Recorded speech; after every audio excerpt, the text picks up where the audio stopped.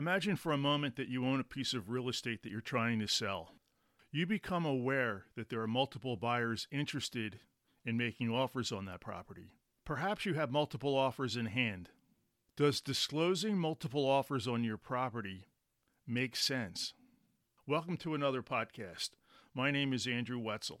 I'm a full-time agent with Long & Foster. I'm also a realtor, an associate broker, an ethics instructor, co-chair professional standards at Tri-County Suburban Realtors, and I'm a mediator. I've been moving buyers and sellers since 1996. Thank you as always for taking the time to listen. So the question is, does disclosing multiple offers on your property make sense? The quick answer is it depends. What do I mean by that? What's your strategy? What do you think will happen by doing that? The Pennsylvania Association of Realtors listing contract has a clause that states in part, unless prohibited by seller, if broker is asked, broker will reveal the existence of other offers. Broker could mean the agent. Fundamentally, the contract that you have is with the broker, and the broker, him or herself, may be representing you, or they may have an agent who may be a designated agent working for you. This conversation about whether or not to disclose multiple offers should ideally take place at the time the listing contract is being signed so that there's no misunderstanding about what the parties have agreed to do. Frankly, I'm not sure that all agents really discuss what the seller's signing, that all agents completely understand the listing contract, or that every seller really understands what they're signing, or that they really care, as long as their property gets sold. My experience as a mediator and serving on our professional standards hearing panels has shown time and again that a number of sellers and buyers claim that they did not understand what they signed. Shame on them. The agents may have done their job or not. Electronic signing can make this more problematic as people rush to execute contracts and get properties on the market and under contract. I personally have executed many contracts electronically, which means you're not sitting in front of your client, and in fact, I have listed and sold many houses whom I never met.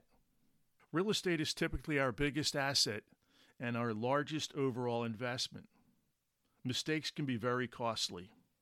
At the very least, this topic must be disclosed before there's any interest in a property, or there could be a problem, especially if the seller thinks their agent acted unethically. Absent discussing the paragraph, the default position as stated is that the agent has been authorized to disclose whether or not there are multiple offers. Therefore, if they are asked by another real estate professional or by a member of the public, the answer should be, and only can be, yes or no. Many agents will call to ask if there are offers in hand or other interest in a property before preparing an offer. Some will even call to ask before scheduling a showing. In hot sellers markets, these instances will increase. Why is this a concern at all? From a buyer or buyer agent's perspective, they may not want to waste their time pursuing a house that may be unattainable, as doing so may result in their missing out on their second choice if a seller has or is about to sign another offer. Our multiple listing service requires that the listing status be changed within 1 business day of executing a contract, but a lot can happen in that time. Listing agents may have advertised a due date for offers that others assume valid, only to find that something was signed sooner than expected. Real estate sales are a moving target. Even if I answer your question now, the answer could change. One thought to keep in mind: a seller can be entertaining multiple offers. However, in theory, a buyer can only make one offer at a time unless they're in a financial position and desire to acquire more than one property. As far as the disclosure, some buyers may be willing to compete, and thinking that there's competition may cause them to make their highest and best offer at the outset. On the other hand, some may decide not to compete. Are they entitled to know anything short of an agreement being signed? No, not in my opinion, unless the seller grants their permission. What should a seller do? As far as how to respond to inquiries about multiple offers, a listing agent must have a conversation with their seller client about how to handle such inquiries. We cannot lie, and we cannot divulge the answer without our seller client's permission. We can tell others that we're not authorized to answer the question, which may or may not make others think that there's competition. How they handle our response is up to them. I do not like to disclose that we have multiple offers, but I believe that there's a time and place for doing that. Telling others that there are no offers makes no sense, does it?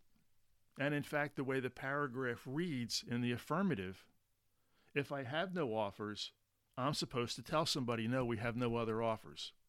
Now imagine being a buyer agent hearing that the property that your buyer is interested in buying has no other interest. Now, if it's a first day or 2 or 3, that may or may not matter, but if the house has been on the market for a while and a listing agent tells you that there's no other interest on the property, that could affect somebody in a negative way. Whatever other agents and sellers do throughout any given year, I see many listings expire, meaning that the listing contract ran out before an agreement was reached, or get canceled, which means that however it worked out, the seller and or the listing agent decided not to continue working together, or perhaps the seller changed their mind about selling. But I see many listings expire or get canceled that advertised in their remarks section that there was a multiple offer situation. The fact that these houses did not eventually go under contract, assuming that the listing agent properly managed the listing status. But if it didn't go under contract and sell, it could mean that there were multiple offers, but all buyers thought the house was priced too high. I think we tend to assume that when there are multiple offers, that they're qualified, solid offers. The fundamental question with disclosures is, did disclosing multiple offers help the seller? Article 1 of our Realtor Code of Ethics asks us to promote and protect the best interests of our client. Likely we've done this before, maybe they haven't. Did our disclosure deter any serious buyers who may have offered enough to convince a seller to sign a purchase offer? As with many things in life, there is no one-size-fits-all answer. There is no guarantee that regardless of the type of market or the amount of competition, that a buyer will have a second chance on making an offer to buy real estate. If a buyer really likes a house, they may want to consider making their best offer at the outset. Should a buyer offer more if there's real or perceived competition, or less if there isn't? Shouldn't they base their offer on how much they like and want to own a house and what they can manage financially? A market analysis is helpful, as is a concern about an appraisal if financing is involved, meaning that the buyer and seller may be reluctant to have the price so high that it won't appraise, because then you're dooming the process perhaps to failure. But why should a house be worth more because someone else may like it? Suppose money's no object. Here's the underlying question. What's the point of making an offer on real estate? I believe that the goal should be to lock it up to exclude other buyers. A buyer can do a number of inspections to see if there are any material defects. If their interest changes, they can request repairs or credits, or even terminate a sale. I don't mean to take any of this lightly. Getting involved in a real estate transaction is a serious endeavor. My job as a listing agent, as I mentioned earlier, is to protect and promote my client's best interest. They rely on my experience, my training, and my education, even if we disagree about how to manage the specific topic of multiple offers.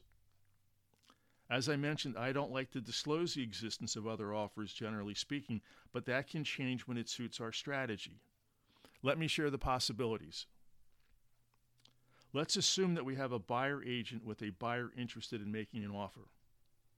When the agent calls me to ask if there are any offers, which I presume to mean in writing and not a mere expression of interest, because interest means nothing and it doesn't always result in an offer being written.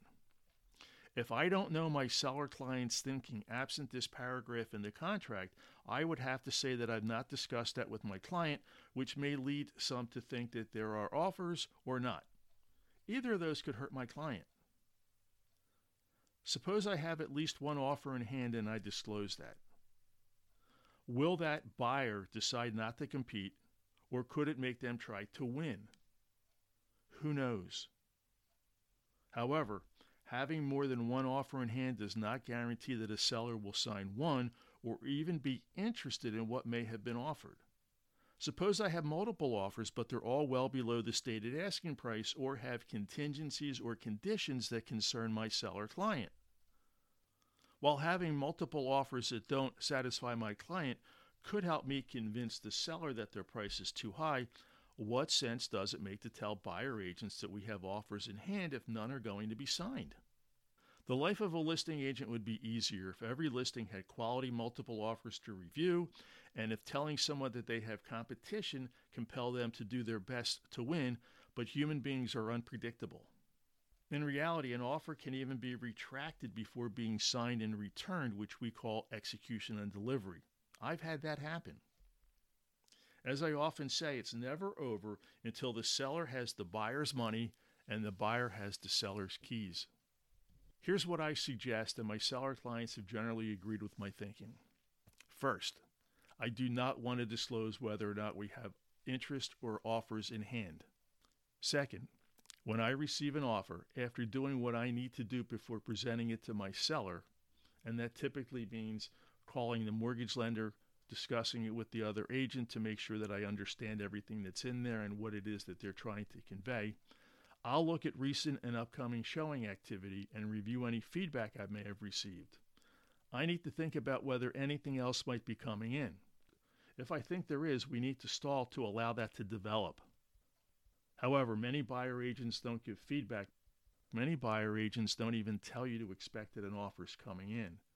And I have received offers after a seller signed another offer, and I call the buyer agent back and basically ask them, why didn't you let me know you were preparing an offer? Purchase offers have expiration dates. I never assume that they're flexible. Waiting for an offer that does not materialize and letting one that you have in hand expire makes no sense. Some buyers say this is the time you have, and if you haven't returned their call, meaning the call to their agent, or if you haven't responded in any way, shape, or form, they just move on, especially in a hot market. They don't want to end up losing their second or third choice, especially if they've already made multiple offers and not gotten the house under contract. Third, if I have received at least one offer that a seller is strongly considering signing and someone inquires about the existence of any offers in hand, I will then ask my seller for permission to report that we do have other offers.